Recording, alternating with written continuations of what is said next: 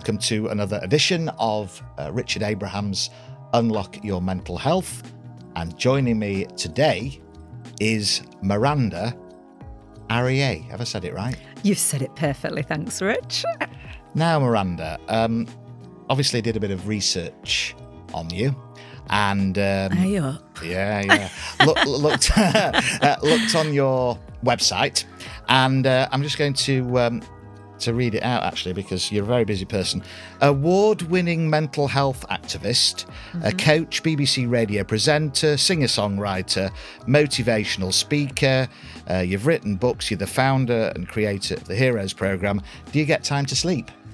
Not much at the moment, no. Well, do you know what, actually? I sleep very well after a day of doing things I love. And that sounds like a lot, but it's all stuff that I love so much that I'm just vibed up by it rather than burnt out by it. And I think that's the real magic of not getting burnt out, is making sure that you do things you really love. And I feel very fortunate to do that, because it's not been the case my whole life, really, that I've always been able to do the things that I love. Yeah, so on today's podcast, we'll be looking at your story, because everybody's got a story, a backstory, looking at how you got into the whole area of mental health, possible tips for people that are stressed out at the moment,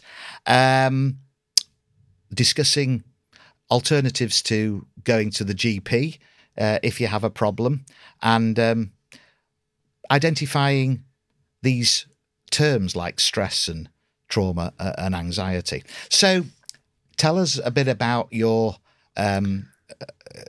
childhood days. Yeah, well, I guess that, like, my journey particularly into mental health certainly started in my childhood. I was a very, very, very anxious child, and I had quite a difficult home life and quite a difficult time at school.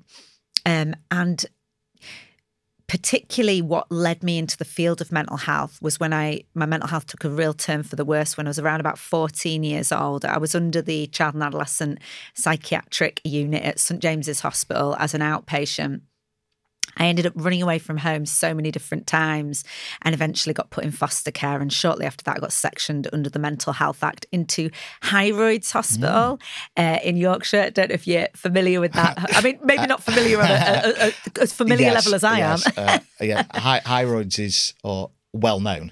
Yeah. It's very well known. Like, for those who don't know, it's a big domineering building. It's now swanky flats. Sorry if I'm breaking that to you for the first time, if you live in one of those flats. But yeah, I was in the adolescent psychiatric unit called Linton House at Hyroids Hospital, and I lived in there for around about 9 months. And it was a really, really, really difficult time, as you can imagine, because I hadn't settled long enough in foster care to have a secure attachment with my foster parents. I didn't have a secure relationship with my mum. So I was kind of in that on my own. And, you know, bringing up my own daughter, who's now nearly 17, she's going to be 17 in about 15 days or something. Awesome. It's really made me realise I was a child. I was a child back then, and I didn't really have anyone to advocate for me. And it was coming from someone who was already quite a traumatised child, I would say, in many different levels. It was a very traumatic experience for me in hospital. You know, the stories that you see on the films are true. I was locked in a padded cell. I was pinned down and restrained. There was drugs forced on me that are now banned for under 18-year-olds. So there was a lot going on in there for me. But for many years, I carried a lot of anger about, you know, I'm a victim of this system. And, but then I started to shift that anger into passion, and it started firing me up with this will to just want to change things for the better in the mental health system. That's what I want to dedicate my life to, and I want to reach as many people who are suffering as possible in this life, with the program that I've created and with the ways in which I'm working and trying to raise awareness. And so now I hold great gratitude for that experience in my life, because I'm alchemizing it. And for those who don't know what alchemizing means, do you know what alchemizing? Alchemization, it's like the process of turning dirt into gold or coal into gold or something. So that's as scientific as I'm going to get on this entire podcast. But I guess it's using that pain and making it into purpose. So the alchemizing it. Right. Just going back a stage, because I've read some of your literature, some of your heroes' work, and you actually made the point. The point I was going to ask you was that does mental health come from specific traumas that you encountered, and the genetic disposition or the genes that you have? Because you said you were quite a traumatized person anyway, although, and you had a trauma. Yeah, absolutely. And it's a really, really interesting point, that about intergenerational trauma. It's that age-old question of nature versus nurture. What is it? Is it the way that we're brought up that creates our conditioning, or is it something that we're predisposed to through our genes? And I guess that there is a lot of research that's done around ancestral trauma, DNA that's passed down, people who've been through the Holocaust, genetically, if you look at epigenetics, it's called. I said I wasn't going to get any more scientific, but if you stop showing off. Yeah. I'm not a scientist. I'm not clinical in any way. If you look at that, the DNA actually does change through trauma. However, the way that I work, for sure, and the thing that's helped me is really look at the conditioning, the life experiences that we've had that condition us in certain ways. Because if we are brought up by someone who is traumatized, if we're brought up by somebody who's very, very distressed themselves, might have a mental health condition themselves, they are not going to be able to be present or attuned with their child. And in those early developmental years, we need a caregiver who is attuned to our experience. And what I mean is someone who is with us in that experience. If we don't have that, and this can occur not just from a parent being mentally ill, but from a parent being too busy or a parent being absent, or, trauma is not always something that happened to us. Trauma is sometimes the absence of something that we needed. So I guess that, trauma passes down in that way as well. So looking at life experiences that we've encountered and beliefs we might have created about ourselves in response to those life experiences can be very helpful to unpick trauma and try and change those stories we created. So you were traumatized because of the way you were being brought up by potentially traumatized parents, which, in simple terms, if children, in the majority of cases, are brought up in an environment that is warm, caring, secure, etc., the chances of them moving forward and having a reasonably normal type of life, it does help. Yes, absolutely. And I think the word that you use there, which is very important, is the word secure. And if you look at, attachment theory, the way that as a little child in those formative years, we are looking for attachment. We're looking for attunement. And in spaces where we're unable to securely attach, you can liken it to, for me, my inner child. I do a lot of inner child work, which I'm sure we'll go into, in time.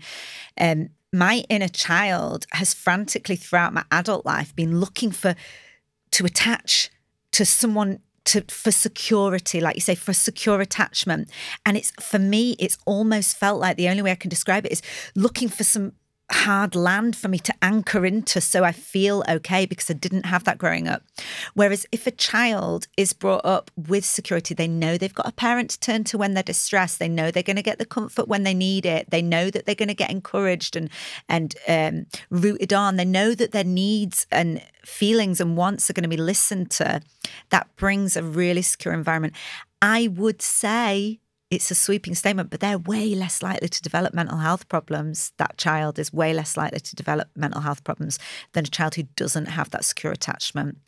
But the thing that's powerful is that we can look to change our attachment style and the security that we feel in adulthood, but we have to know how. And so part of that mental health recovery journey will always be about education, I believe, personally.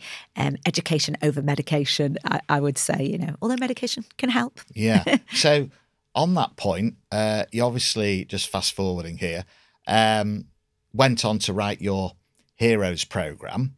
And you've said it yourself, you are not a psychologist. You are not a psychiatrist, and you haven't got any formal qualifications as such to facilitate and coach for mental health, but you do, so much so that you've actually introduced this program into the NHS. That's pretty good, Miranda. It's pretty amazing. I'm not saying you're a fake. Yeah. But how and what are people buying into? Yeah. Do you know what? The main thing that we've heard about what people are buying into through Heroes that supports them to trust it as a treatment that really works to support people to heal, which we've seen time and time again, is the fact that it was grown out of lived experience. So the idea that, you know, you could go to university for 8 years and get a degree and study textbook after textbook, immerse yourself in doctorhood, et cetera, et cetera, et cetera. But it will never, ever, ever be able to teach you what it's like to go through the depths of suffering that you're brought to your knees in the plight of a mental breakdown, or the feeling of not feeling worthy or believing in yourself, and the pain that brings, and being so low that you may want to even end your life. There's and having that lived experience, there is such a value in lived experience, which is something that I really believe the mainstream mental health system has missed out time and time again, because they have looked for people running services to have letters after their name, a master's in this, PhD, don't even really know what it means, you know, and I'm not ashamed of that at all, you know, and there has been a certain element there of, you know, the mental health system needing to be run by doctors. And I believe they're really missing a trick with that, because really, until services are designed and developed by people who have experiences of going through those services, going through those experiences, surviving through trauma, we are not going to have a treatment that resonates, and we are not going to have a treatment that is authentic. And that's what we're looking for. And I think that's what people really latch onto with Heroes, is that it's authentic. Every word in that book I wrote with so much love, because I feel so deeply, I understand so deeply how painful it is to live with complex trauma.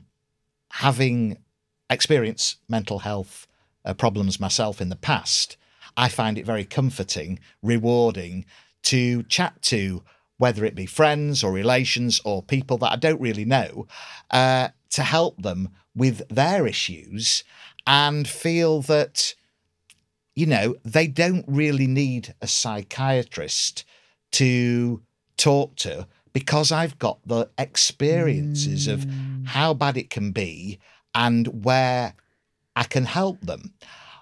On the flip side, my daughter would probably challenge that, as she is studying clinical psychology, and she's done a master's and she's going on to get a PhD.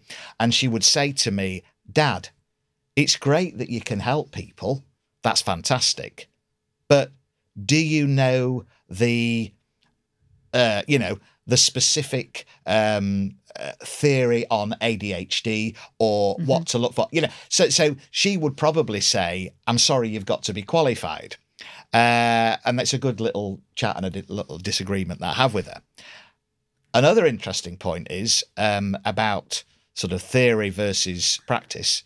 I did a business management degree, and after 4 years, the senior lecturer said to us, "Well, you know, thanks for coming. You're going out in the real world now. By the way, you'll probably take 6% of this degree out in the real world with you." I thought, I've sat here for 4 years.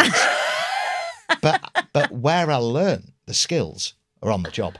So yes, we could... Great point. This well is an made. interesting sort of argument. Yeah. So with Heroes in general, or, well, I say, read the book, etc., is there a one fit for all, i.e., there are a lot of people with different problems, Miranda. you know, whether it be the underprivileged or someone that's just come out of prison, whether it's be a businessman that's got issues, whether it's a girl with menopausal problems, whatever it is, or a boy with menopausal problems. Can this be for everyone, or does it need tailoring? An interesting point. Now, I believe it can be for everyone who's presenting with mental health problems, for sure. And we've seen throughout the pilot of Heroes, through developing and honing it over the years that we did throughout the BHR primary care network in Leeds, for patients across the most deprived areas in Leeds, we saw people who may just be presenting with work stress or OCD to people who've encountered violent sexual abuse in childhood, to people who've been through grief, pain, loss. We had such a wide array of people. So over that time, after every single session, I was able to hone it and hone it and hone it to make sure it's accessible for everyone. And the exercises that are in there and the sessions that are in there are all designed to support people remember the truth of who they are and try and identify, expose, and then release the beliefs they might have created about themselves as a response to difficult things that have happened in their lives. So, for example, you know, if I look at some of the beliefs, I mean, I had hundreds and hundreds of beliefs which I've had to work on throughout the years. You know, Heroes is a result of all the work I did on myself and my own recovery journey. The stuff that worked for me, I've put in there. And, you know, some of my beliefs were, you know, if I ask for my needs to be met, I will be punished. I had a fear of death around asking ever for my needs to be met. But the only way I was able to change that and grow into the quite assertive woman that I am now, you know, the majority of the time, is by really witnessing, oh my God, this child in me created a belief that it was very frightening and life-threatening for me to ask for my needs to be met, and hold compassion for that part, not curse that part, but hold compassion for that part and say, God, you've been trying to keep me safe all this time. I'm going to take it from here. So there's this gentleness about the work, not attack. And that would work for anybody, recognizing what are the beliefs, because we all have beliefs about ourselves, which turns into our identity. And our identity dictates the choices that we make in this world. And the choices that we make in this world dictate the external world we create for ourselves, where we live, the partner we take, what age we decide to have children. It dictates everything, the way we see ourselves and the way we view the world. And that's all dictated by conditioning. So it's work that we can all do. However, I know that we've had conversations for sure, and we've had conversations with another team member of ours, you know, within Heroes, around it would be amazing to have Heroes. We've got the Heroes Network set up online now. It would be amazing to have tailor-made Heroes. So we are looking at potentially creating a Heroes specifically for ADHD, a Heroes specifically for men, because there might be a different approach with the self-compassion there. Because obviously I've written it as a woman. We've had many men through who've had amazing successes, but would it be great to do a men's? And that's why, you know, it'd be great to work with you on that. Sure. And I know we've had conversations around that, men's mental health. I'd love to get involved in ADHD, that, yeah. And, you know, create one specifically for people who've been through grief or recently, or so Heroes as a program can certainly be tailored for different groups of people. So I'm really, really excited about these next stages of how it's going to develop now the program is fully out there in the world, and it's established now at a couple different primary care networks in Leeds, which is amazing. It's spanning quite a wide area of Leeds at the moment, and I am completely tunnel vision to get that expanded well, hopefully further. We'll have a Heroes podcast. Oh, yes, watch this space. Yeah. A lot of the stuff you touch on in the manual, etc., is about change, this concept of that, you know, if you just keep doing the same old thing, you'll get the same results. Are people, well, I know they are, scared of change, and because of that, they often don't give it their sort of the full Monty, as it were, or their full go at trying something. Take the business I'm in, which is sales. Classic that, you know, if you don't go for the close or ask for the order, then you'll never know what the answer is. But those inexperienced salespeople or those that are not really sort of, they might not just ask for the order because of fear of rejection. Is that the same? Is that the same in life in general? Yeah, so you're definitely right. A huge part of Heroes and an intertwining theme that runs throughout it is the idea of managing change, because we want to support people. It's running a motivational coaching style. We want to support people to move forward with their lives and break these patterns, break these cycles that they might have created, because like you just said, if we keep doing the same thing again and again and again, we're going to get the same results, and we all have goals that we want to achieve. And it goes back to that point about supporting people to recognize the core beliefs that they've got playing on repeat in their minds. Like you used that example just then of that salesman who might have this, Michigas. The salesman who might have this core belief running around his head that, oh my God, I might be rejected. I might lose that deal if I do push myself. It's about supporting people to release those beliefs, and it's gonna require that we step out of the comfort zone. It's always gonna require that we do something that we might feel afraid of, And this is why people do stay stuck, because it can feel, like I said before, the fear of death almost. So I, as a little girl, created a belief about me amongst hundreds of others. If I ask for my needs to be met, I will be punished. So much fear around doing that. I didn't just suddenly realize I had that belief and then suddenly go, I'm going to go ask for my needs to be met now. Great. It was terrifying. My whole nervous system in my body was wired to fire off an alarm of intense threat and panic around the idea of asking for my needs to be met. So much so that I wasn't even able to say no when I meant no. I went through my whole life saying yes to things I didn't want to do and feeling like, oh, I've got to do that thing that I said I'd do and I don't really want to. So much of my life was like that. And again, to support people to create change in their lives, we have to educate them that it's not always going to feel easy. And we do not want to wait for the fear to go to do the thing that scares us. It's about feeling the fear and doing it anyway. It's a cliche because it's true. Courage is not the absence of fear. It's the taking action in spite of the fear. And the more that you can teach yourself that you can do it with the fear, the better. That's where we start expanding in this life. That's where we start growing. That's where we start offering more service to the world. That's where we start achieving the goals we want. And none of us are here to live a life like this. Not a single person is here to live a life like this. So we need to remind people of the truth of who they are and motivate and support people, encourage them, root for them to grow. And through Heroes, regarding the managing change stuff, we have set exercises within there for people to support the healing of others. So we have the whole room is very motivational. No matter what trauma's coming up in that space, there's plenty of set exercises in there where we guide people to root for the healing of each other. And this is the power of group work. This is something that one-on-one support does not have. I don't want to be mistaken. I'm not slagging off psychotherapy or psychiatry or anything like that. So much power in all these modalities. They're just different ways. And psychiatry might work for one person. Medication might work for one person. CBT, beautiful, beautiful. You find what works for you. But for me, I have a passion for group work because I do not believe that healing can be complete until we have the opportunity to support the healing of others. And we get that in group work because we can root for other people. You mentioned CBT. And following getting better from my mental health times. My mental health times. I'm still in those bad times.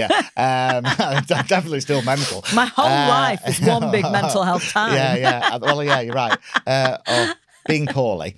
And you have to be well to go and do CBT because you've got to sort of understand the concept.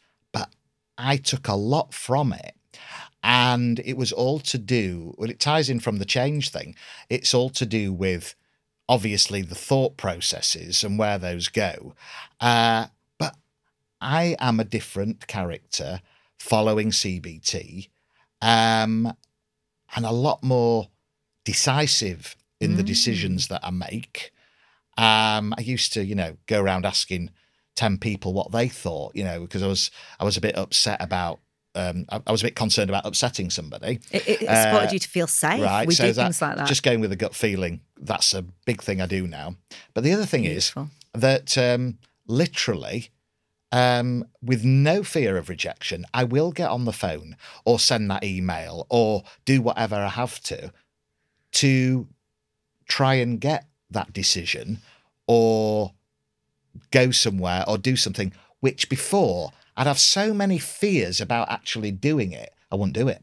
Yeah. So actually, it wasn't a bad thing that I went through some awful times because I learned quite a lot after it. Is that what you find with a lot of your clients, patients, and yourself? 100%. It's that taking that pain, making it into purpose. And sometimes the people who've been through the most traumatic things in their lives, they're the people that we see transform the fastest because they've got more to work with. They've got more opportunities because they're triggered more. So they've got more opportunities for healing. And I like to frame all triggers as an opportunity for healing. You know, I'm not going to sit here and lie to anybody. I've been on a long journey with my own mental health. I've lived my whole life in recovery. I've written programs. I've supported the healing of many, many people. And I'm very high functioning in this life, in inverted commas. I still suffer. And sometimes I'm still brought to my knees in suffering. Sometimes, you know, I still get overtaken by fear. You know, I'm not willing to lie to anyone about that. But this is the power. This is the power of knowing that recovery is not linear. Recovery is not an end point to get to. It's this journey that we go on. And knowing now within me, when I do go through these difficult times because of the work I've done on myself and because of the way I've resourced myself, tooled myself up, educated myself through the tools that are in Heroes particularly, I'm able to almost, the energy in me when I go through a difficult time, it's almost like I'm running into the storm. I can't describe it any other way, that I'm running into that storm instead of running away from it. And there's some level of an energy of embracing going on and an embodying of the pain rather than a shunning away from it and dissociating from it, which I used to do. There's a big difference there. And, you know, trauma's stored in the body. That's why, you know, there's the famous book called The Body Keeps the Score. It's very well researched. You know, trauma stores in the body. So allowing ourselves to fully feel those feelings is so powerful. I never used to do that. I was so disconnected from my body. You know, there's still some moments where I find myself being in that, but the awareness is the key. And then we do something about it and we come out bigger. And we expand and expand throughout each of those trigger episodes. Can I just ask you something as well? Yes. What was it from the CBT that you learned or developed that supported you in being able to change that way of, particularly around the decision making?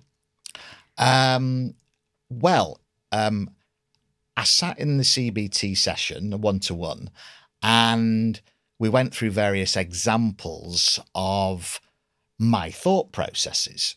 So, for example, started feeling not so good physically. I had a symptom, a fuzzy head or shaking legs or whatever it was. So my thought process was, being a hypochondriac, of course, there's something wrong with me physically. So that led to the fact that, what's wrong with me? Let's see if we can Google it. Oh, I've got a neurological disease. So I've got that. What happens then? I'm going to be ill. Who's going to look after the business? I'm getting more anxious and the vicious circle continues. However, let's just rewind. Thought process. I've got, my legs are a bit shaky, or my heartbeat, whatever it is. Maybe I'm a bit anxious because of X. It's nothing, it'll pass. It's down to mental health in general. Let's not sort of get too excited about it. Let's push it away. Let's go and do some exercise. Oh, it's gone. Thank you very much. I'm back on stream. So that was just an example of how the thought process for me got rid of the anxiety straight away. Sort of a part of the decision making is, I suppose, let's look at it. what's the worst that can happen? Somebody says no. But what's the best thing that can happen? So in simple terms, the CBT allowed me to look at different arrows and where things were going. It's quite simple, beautiful. But very powerful. It's the reframing. Yeah. Did that make sense? Yes, it did. It's a really, really beautiful way of putting it. It's like this power that we all have within our thought processes. A lot of people, all of us as human beings, we somehow think that the external world is happening to us. Things are happening to me. But actually what we need to recognise is the way we perceive the world is happening to us. The world we see is up here, and we always have the choice of how to frame something. So even if something's difficult happening, it's shaking in the leg, we're affected by our thoughts in that only. The way we frame it is going to have a knock-on effect. And it's this power of reframing. Is that what it is, this sort of power of reframing that you learn to see things another way, to tilt the head a little and go, actually, it's a really huge theme that's come up recently, like with a few groups that I've run, is around this idea of choosing the love for what we do want over the fear for what we don't. So, for example, we could be going into a situation going, oh my God, I'm so scared this is going to happen. I'm so scared this is going to happen. But instead, taking it to the thought and going, I would be so excited for this to happen, the other outcome. I'm so excited for this to happen, and retraining the brain to look, because it's the same situation. So, well, I mean, listen, prior to me getting married, and my wife had disagreed that I never had any girlfriends beforehand, but in the dating game, okay, so if I knew about CBT, then going down the arrows, went out with a girl. She didn't want to go out on a second date. So where did that leave my thoughts of rejection, of what's wrong with me? Do I really want to go out looking again and get rejected? But actually turn it on its head. The arrow goes the other way. Maybe she wasn't for me anyway. As it happens, she's ended up with a lunatic or whatever. So, and I feel better now. You see what I mean? So I think it's a great tool. It's a great tool. It's high vibe. So, Miranda, someone listening or watching this podcast, there may be one or two. Me and you. Yeah. What's the alternative to going to your GP if you're not feeling very good? So much you can do. So much you can do. We can have an internal conversation. Really the only relationship that we ever have in this life is the one we have with ourselves. That might sound a bit radical, but really other relationships with others are all reflecting how we feel about ourselves anyway. On that point, I'm just going to put my glasses on and read something from your book to say that the relationship you have with yourself is the most important one you're ever going to have in your life. Let's make it a good one. Just elaborate on that point. So, we all have a relationship with ourselves. We all have an inner dialogue that's either tearing us down or it's building us up, and we have to choose wisely. People talk a lot about needing help from an external coach, psychologist, psychiatrist, counsellor, etc. Amazing. If you can get that help, go for it. Get someone to talk to who's a professional. However, there is so much work we can do from within. There is so much work we can resource from within when we start being able to hold ourselves in certain ways through suffering that we encounter, when we start becoming aware of the way that we speak to ourselves in our minds. We all do it. We all have a voice in our heads. It's called our thoughts. It's called our thought form. And we have to become very, very aware of it before we can change it, because then we know what we're dealing with. So one of the first steps we have in Heroes is guiding and supporting people to really expose how do they talk to themselves in their heads? What do they tell themselves when they make a mistake? What do they tell themselves when they do something perceivedly wrong or fail? What does that look like? What's the tone like? Is it aggressive? Is it harsh? Is it kind? Is it caring? We get them to pick it apart and look at that juicy stuff around. What is this voice? Who is this person? Because it sure as hell ain't you. That voice sure as hell ain't you. And we support people to get to a place where they can watch that voice and speak then to that voice. You absolute idiot. I can't believe you did that again. Why did you say that? okay, that's interesting you're saying that. Let me bring you close. Let me have this inside conversation. So this work that we do within ourselves, that is the most powerful work we can do with the relationship with ourselves. And it's from that place of having a more of a harmonious relationship with ourselves that we choose the best avenues for us to support our own healing, whether it's going to therapy, whether it's joining a support group, going on a program like Heroes, going to the GP.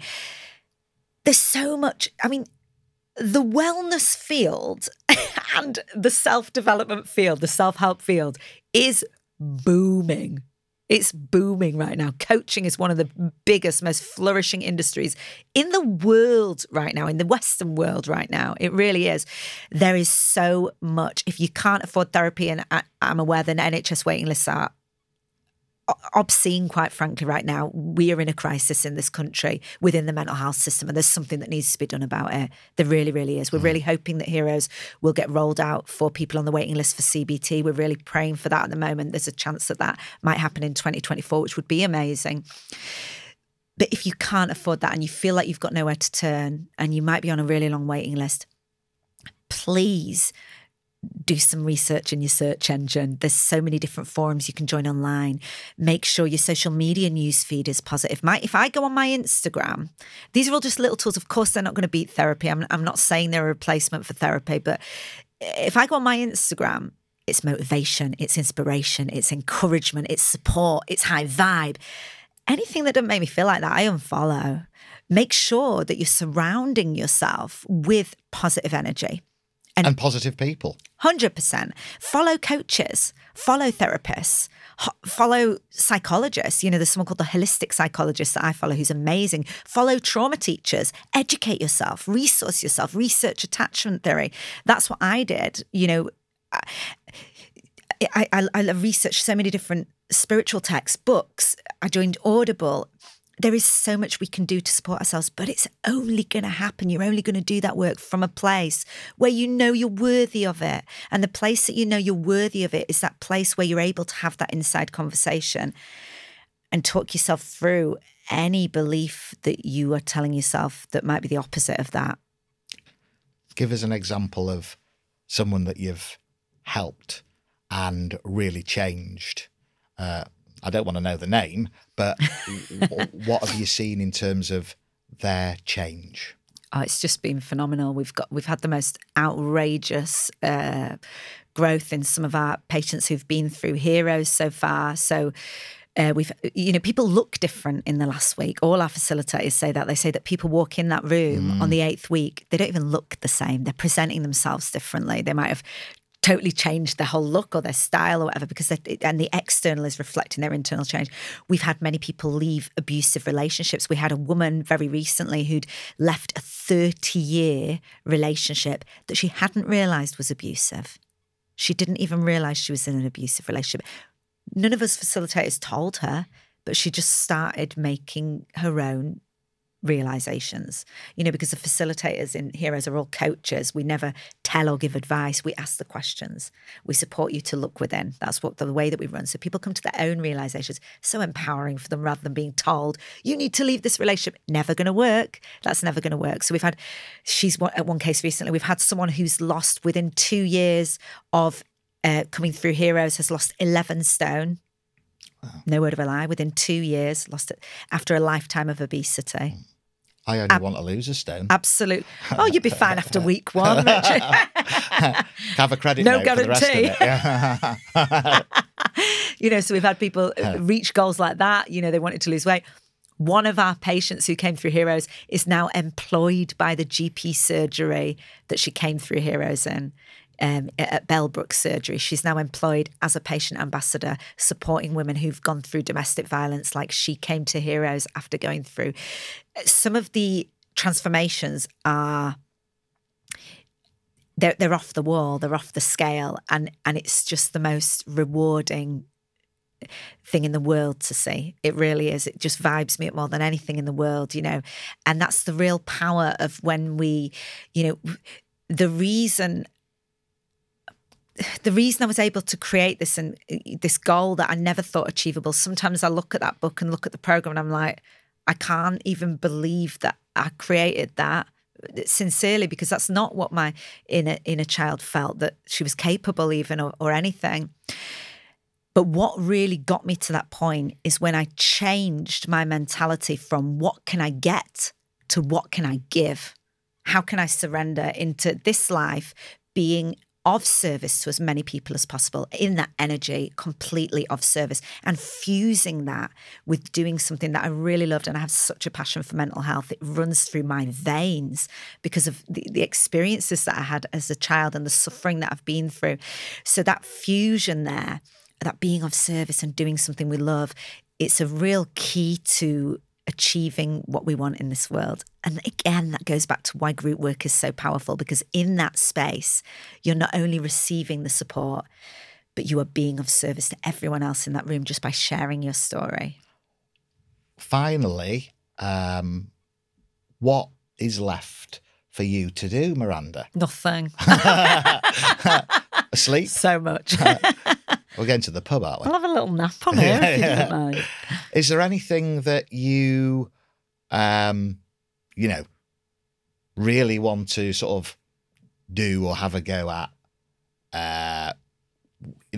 Where is the future years for you? Yeah, it's really interesting. I'm really living in a space at the moment of complete surrender to faith and trust. Really, really.